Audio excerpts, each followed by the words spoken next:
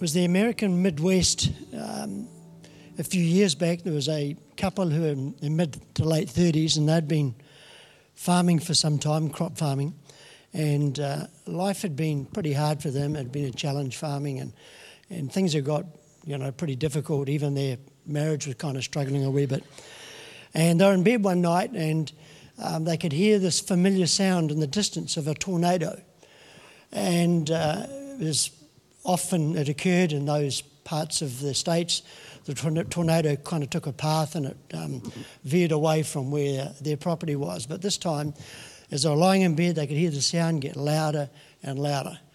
And all of a sudden, the house started to shake a little. And then, of course, the walls started to move in and out, and the roof blew off, the walls collapsed. And the bed was taken up in the tornado and landed in a field about 500 metres away.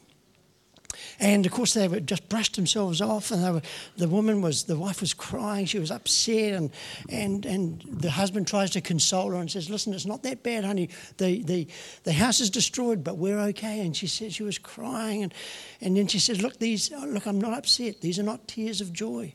These are tears of joy. I'm happy." She said, "We've been married for 14 years, and this is the first time we've been out together." So happiness in the middle of a tornado. So this morning, I want to talk about happiness and joy and laughter, even in the middle of the tornadoes of life. And what place does happiness and joy and laughter have in the life of a follower of Jesus or in church, if indeed there is any place for laughter in church? When you're a kid, church can be boring, can't it? I hear several older men saying yes as well. I don't know if you noticed, but a few weeks ago, there was a young boy who crawled from, and young kids got to make their own fun in church, right? And they entertain themselves, they occupy themselves. I know that parents bring that little box of raisins, but that doesn't last long, So kids make their own fun. So a few weeks ago, there was this little boy who crawled from one end of the chairs, under the chairs, from that side to the next. Who saw that? You see? Now, you all thought that was cute. He was looking after himself, he was being entertained and that. But you know how when we sit down, we put our wallet and our purse and our cell phone under the seat.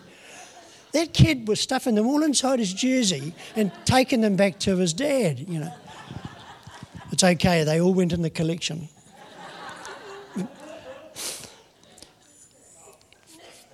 I want to read just a couple of short passages. The first one's in Galatians chapter 5. It's a passage that we're familiar with, and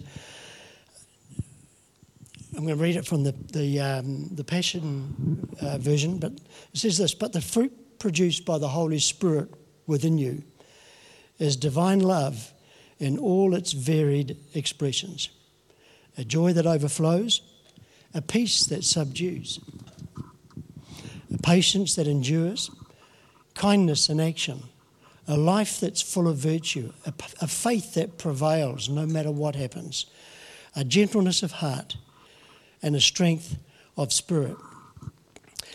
Now, the definition of fruit is that which is produced by the inherent energy of a living organism. And what that passage is saying is that when the energy of God or the life of God is within us, it produces those types of fruit. Now, they are not just kind of theoretical virtues that sit up in here. Those are fruits that outwork in the activity of everyday life. In other words, it says that joy overflows. And the delight, the pleasure, the authentic happiness of joy is something that overflows when this fruit is being produced in our life. And it's also something that sits beneath us and supports us and gives a foundation when we face the curveballs of life and when, if you like, the tornadoes hit us. We have that joy. Now, authentic happiness or joy is not what our culture would normally call happiness. Happiness has been sort of studied many, many times. And one guy who's looked at it is a guy called Martin Seligman. And he spent 30 years studying happiness, so he should know a little bit about it. But he said that real, authentic happiness has very little to do with the circumstances of life. It doesn't have a lot to do with your education. It doesn't have much to do with your finances, whether you've got a lot of money or haven't got much money at all. In fact, it doesn't have much to do with your health. Authentic happiness doesn't have anything to do with your travel or the climate that you live in. So what makes joy joy? What makes authentic happiness something that not only sits within and holds us tight and secure when the tornadoes hit, but something that really overflows and influences those around us? And I got a list of 7 ingredients, and I wonder if we can have that on the screen there, please. 7 ingredients. In other words, if you were mixing up in the kitchen, if you were mixing up a joy cake, there is such a thing as a joy cake, isn't it? There is, eh? I know my baking. There is such a thing as a joy cake. If you were mixing up a joy cake, these are the 7 ingredients that you would use. All right, a satisfaction with the past and the present. In other words, acknowledging that you've made mistakes and accepting that some of the curveballs of life have really had an impact on you, on your history. But also understanding that there's nothing you can do about the past, apart from maybe learn from the mistakes, and also allowing God to use the past to help shape and define your future. So that's the first one, satisfaction with the past and the present. Secondly, being comfortable in your own skin. Now this is really important. It's being secure in who you are. Knowing that we're all different. Knowing that you are unique. I mean, some of you are more unique than others, but we're different. God has made us all different. I mean, I think I used to know someone who worked at General Motors down the road here at Trentham, and he used to say, never buy a Holden that was put together on a Friday afternoon. Now, if you're a Ford fan, you would say never buy a Holden, period. But he would say never buy a Holden that was put together on a Friday afternoon because the job was going to be kind of substandard. I don't know. Have you ever looked in the mirror and considered some of your own idiosyncrasies and that and wondered if you were put together on a Friday afternoon? You ever thought that, you know?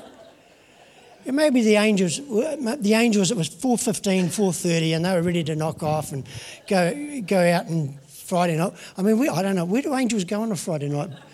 Dean, you're the pastor, you'd know that. Maybe they go to the Milky Way bar, I don't know. But so, and then God comes in and says, listen, I want one more off the assembly line by the end of the day. And they're saying, look, there's no parts here. We're just about out of parts. The next lot comes in next week. We've got nothing. And here's the hair box. I mean, there's a little bit of hair left in there, but it's not a lot, you know. And then we've got the eyes. We've got a couple of eyes there, but they look opposite ways most of the time, you know. You're never going to get there. And then, that's a brain. I mean, we've already used that brain and taken it out of their body because it kept on falling off things and falling over. I mean, it was terrible. And it's warped, it's twisted. You know, and here I am.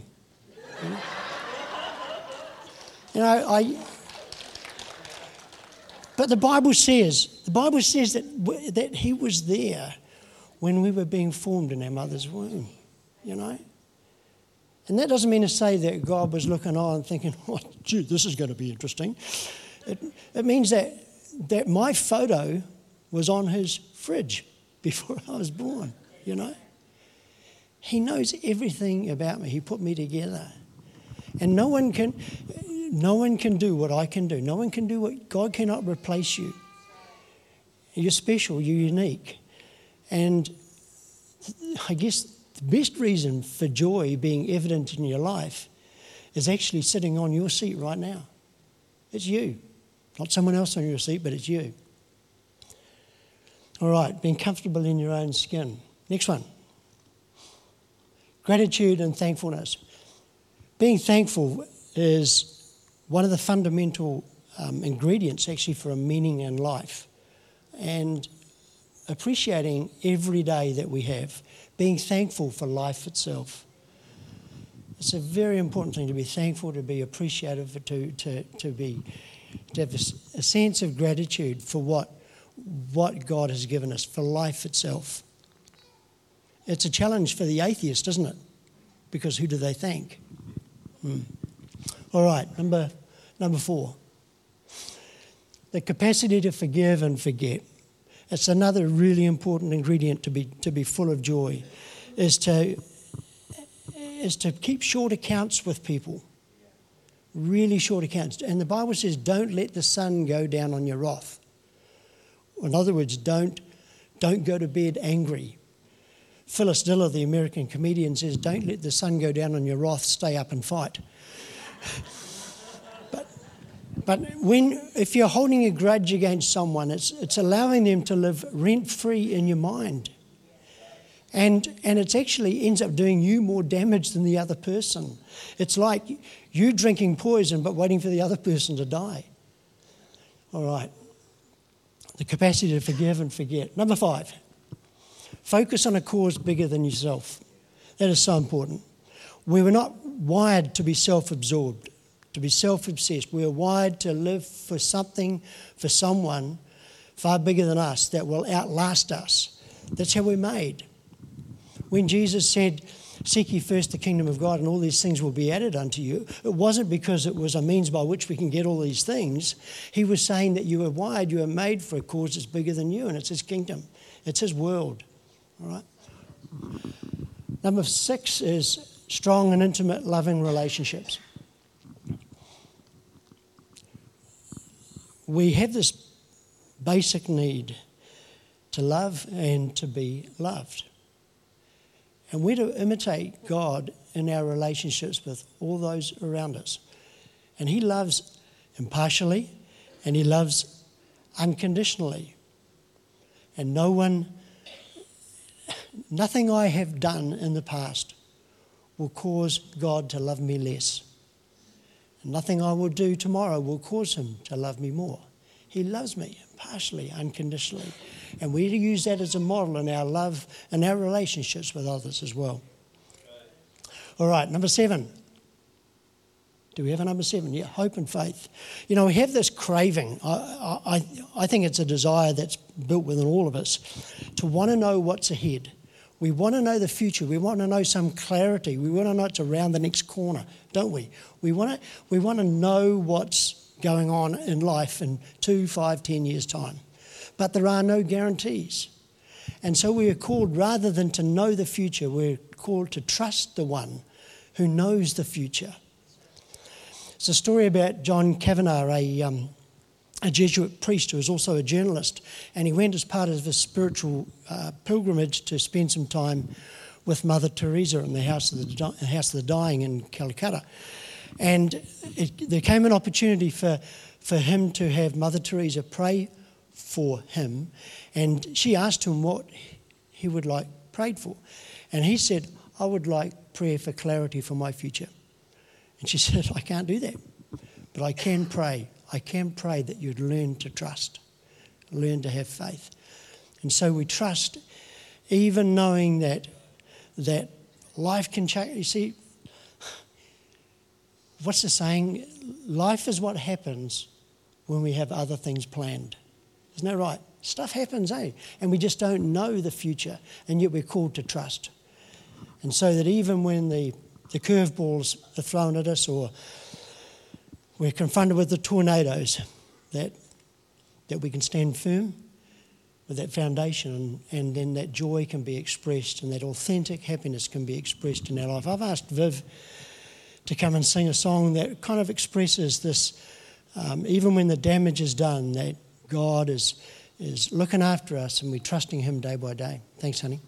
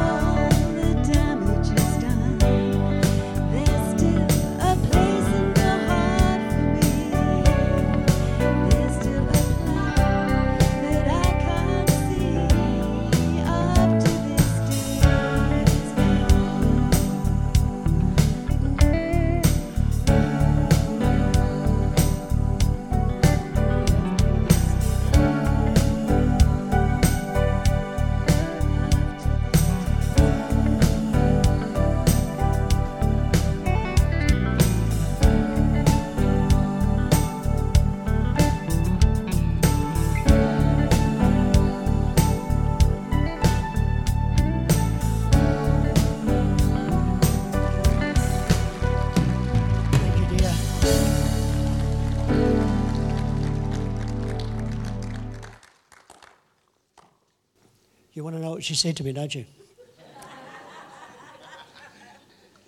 What she said is that now gives me permission to lose my place, all right? So joy, with those 7 ingredients, when we have the energy and the life of God working within us, and those 7 ingredients are mixed in and this joy is expressed, it changes our life, but it also changes the lives of those that we live with. It gives us sustaining power when faced with the difficulties and the tornadoes and, as Viv saying, the damage that comes. Just as we have fruit inspectors in our world, inspecting orchards and fruits before they are exported or for human consumption, so should we inspect the fruits produced in our life. And it's a good opportunity for us to inspect the joy. Are we just pursuing happiness for happiness' sake? Or are we after something that's far deeper and greater that will hold us firm when the difficult times happen and also influence the lives of others around us? Okay, my next passage I want to read is, we're going to do a bit of a jump now.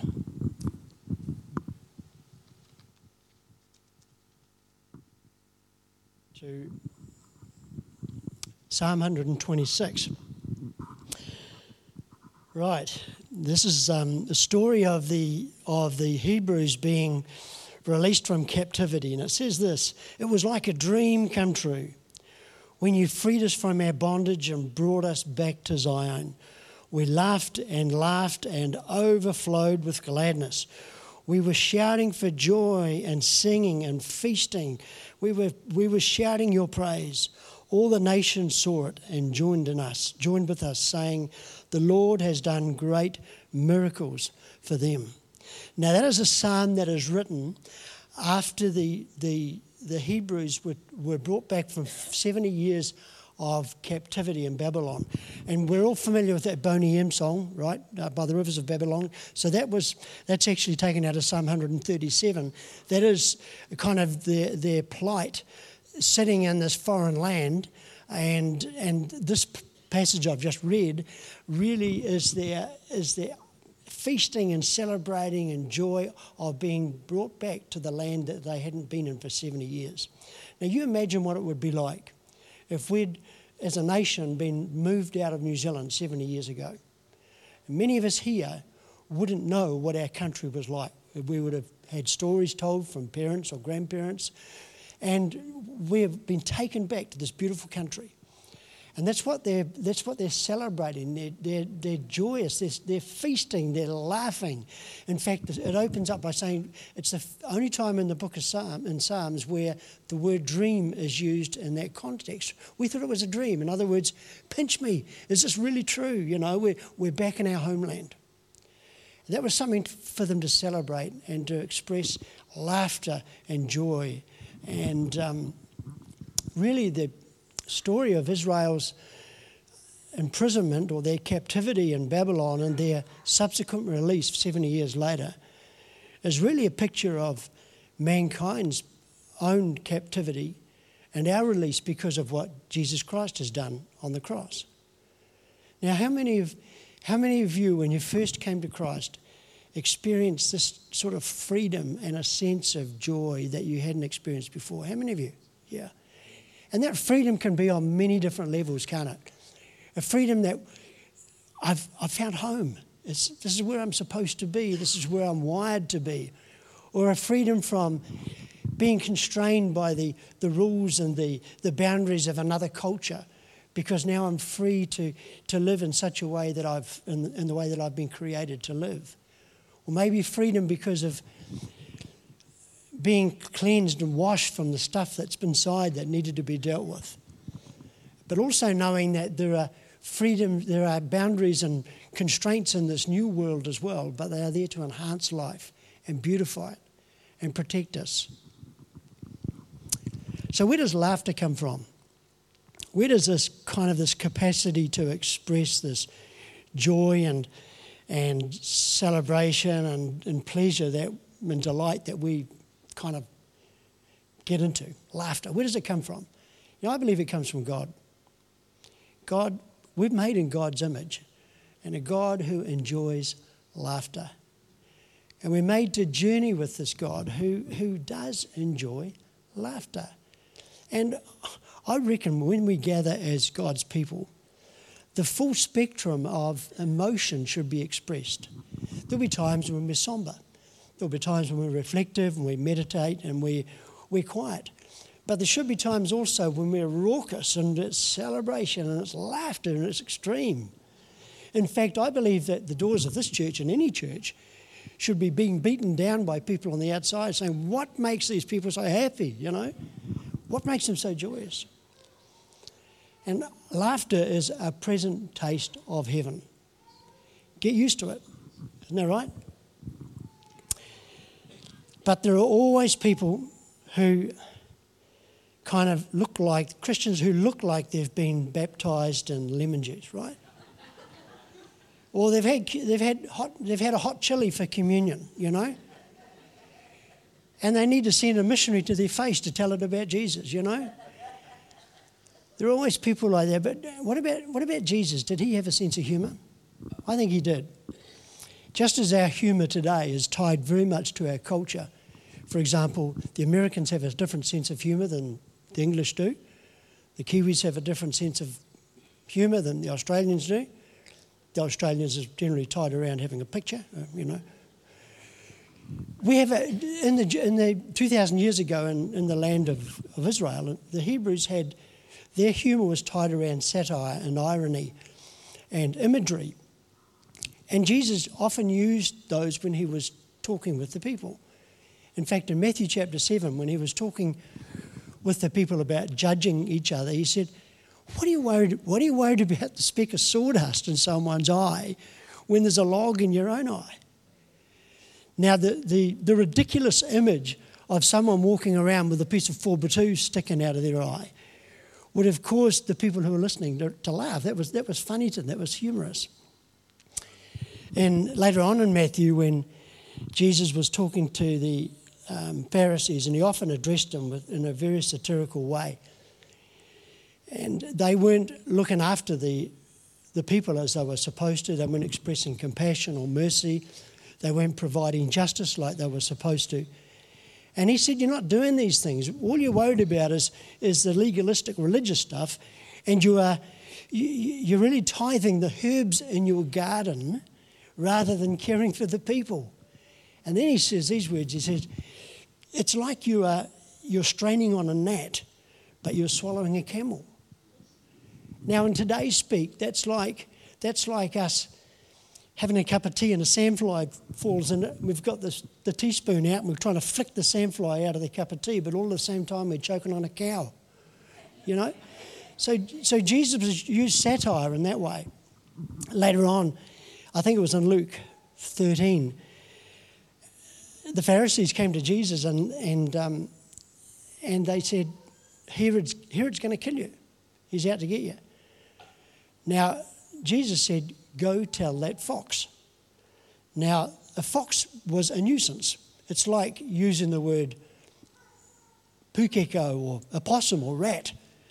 Now, if Jesus wanted to refer to Herod with some esteem and respect, he would have said, go tell that bear or go tell that lion. But he said, go tell that nuisance.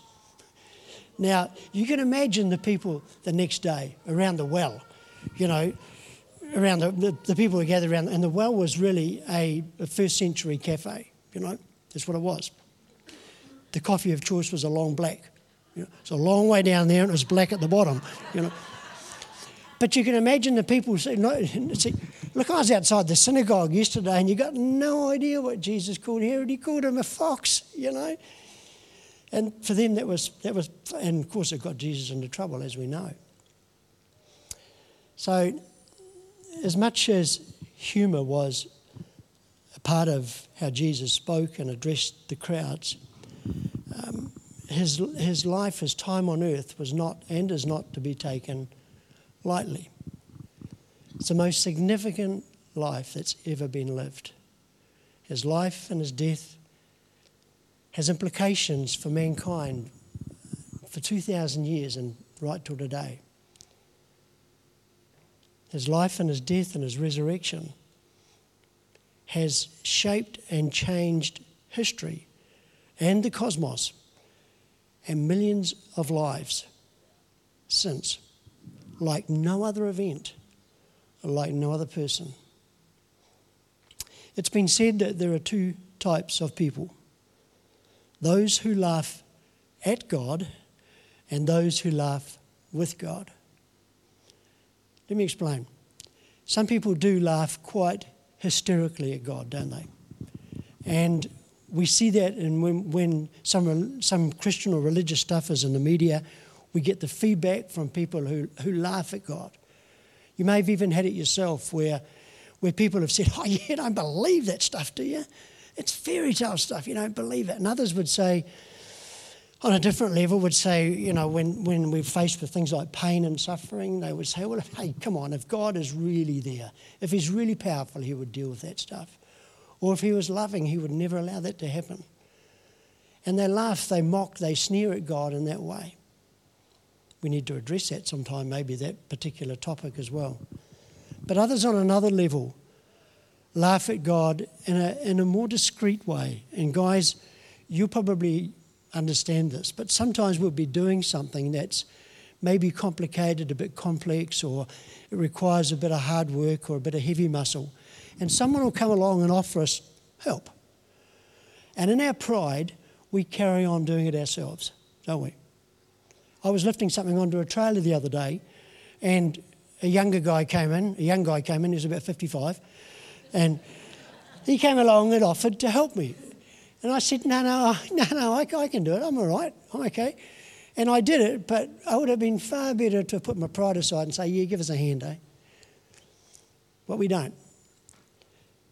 And often God taps us on the shoulder or whispers in our ear in the difficult times of life, or when we really need help to shift some stuff from inside that needs to be shifted. Maybe it's generational stuff, maybe it's stuff that we know we need to deal with. And God comes along, either by his own voice or by the voice of a friend, someone we know, and says, I can help. I can be with you. I can work this through. I want to journey with you. I want you to enjoy life with me. And we kind of put the stop sign off. We laugh. We say, "Oh God, I don't need that." And there are three ways that we can resist God or laugh at God in that way. We say, God, we kind of consign God to being unnecessary. God, I don't need you. I can handle this myself. Or we consign God to being incapable. God, there's nothing that you can add to my predicament that I can't deal with myself. Or we consign God to being irrelevant and saying, well, you really don't know what's happening in here. You're a God of maybe 2,000 years ago, but not for the 21st century and certainly not for my life. And because we find God unnecessary or think God's unnecessary or incapable or irrelevant, we say no to him and we laugh at him. Or we can laugh with God. We can say, yeah, there is some stuff that I need dealing with. There's some stuff that needs moved in my life and it's too heavy for me to handle. I need help with the pain that I'm experiencing. I need help with the stuff that I know is wrong that needs to be dealt with. And that's what the Bible calls sin. And it all comes from a separation from him, with us constantly putting our hand up and saying, God, I resist you. God, I don't need you. And all we need to do is say, God, I want to turn that around. I want to walk and enjoy this journey of life with you. Acknowledging that's how you were made. Acknowledging that he knows us better than we know ourselves. Everything about us. The worst stuff of my life could be put on that screen behind us, and I'd probably run out the door, and you'd be left there gasping as well. But he's seen it, and he continues to love me, impartially, unconditionally. He wants to deal with the stuff that we know we can't deal with. Maybe you'd like to make that shift this morning. Maybe God has spoken to you and say, hey, listen, stop putting the stop sign up. And I want to give you an invitation just in a moment. I'm going to ask you to do two things. Firstly, I'm going to pray. And then if you really believe this morning that God has been speaking to you about making a shift in your life, I want you just to kind of follow me in your prayer. Okay, as our heads will be bowed, and so no one's putting hands up, just your heads will be bowed and your eyes will be closed. Just follow me in that prayer. Then afterwards, when we're finished, if you want to make that first step of saying, God, I want to start this journey with you. Maybe have a chat with someone who's brought you to today, or a friend that you know here, or maybe Dino and Gina, or one of the elders, or myself will be down the front here. But in making that first step, you may at this time not know a lot about God or what He's got for you. In fact, you may not know a lot about your life either. But that's okay. It's just giving all that you know of yourself right now to all that you know of God right now. And that's the first step. Let's pray. Father, we thank you that you do love us, that you were there when we were being formed in our mother's wombs, that you know, that you charted every day of our life, that you love us intensely, and that you have an incredible plan for us if we hook into you and we begin the journey with you. We thank you for all you've done. We thank you that you sent your Son to die on a cross for us. We thank you for the life that gives us, the freedom and the enjoyment and the journey with you. Thank you so much. And Lord, I just pray now that if there are those here who just need to pray this prayer with me, and I pray that you just kind of follow these words and agree with them as we pray. Father, Lord Jesus, I thank you that you came and you died on a cross for me. And in doing so, you made it possible for me to have a relationship with you and with God, your Father. And I don't know much about you at the moment. I don't know much about my life, but I do want to start a journey with you. I do want to commence a walk with you that is fresh and brand new. And I ask you right now that you would enable me to make that first step. Give me the strength to take that first step with you. Help me to be a person who is committed to you. In Jesus' name. In Jesus' name. So if you've prayed that prayer, or kind of agree with me as I've prayed it, and afterwards if you would like to chat with somebody, please do, or the person who's brought you along. We're going to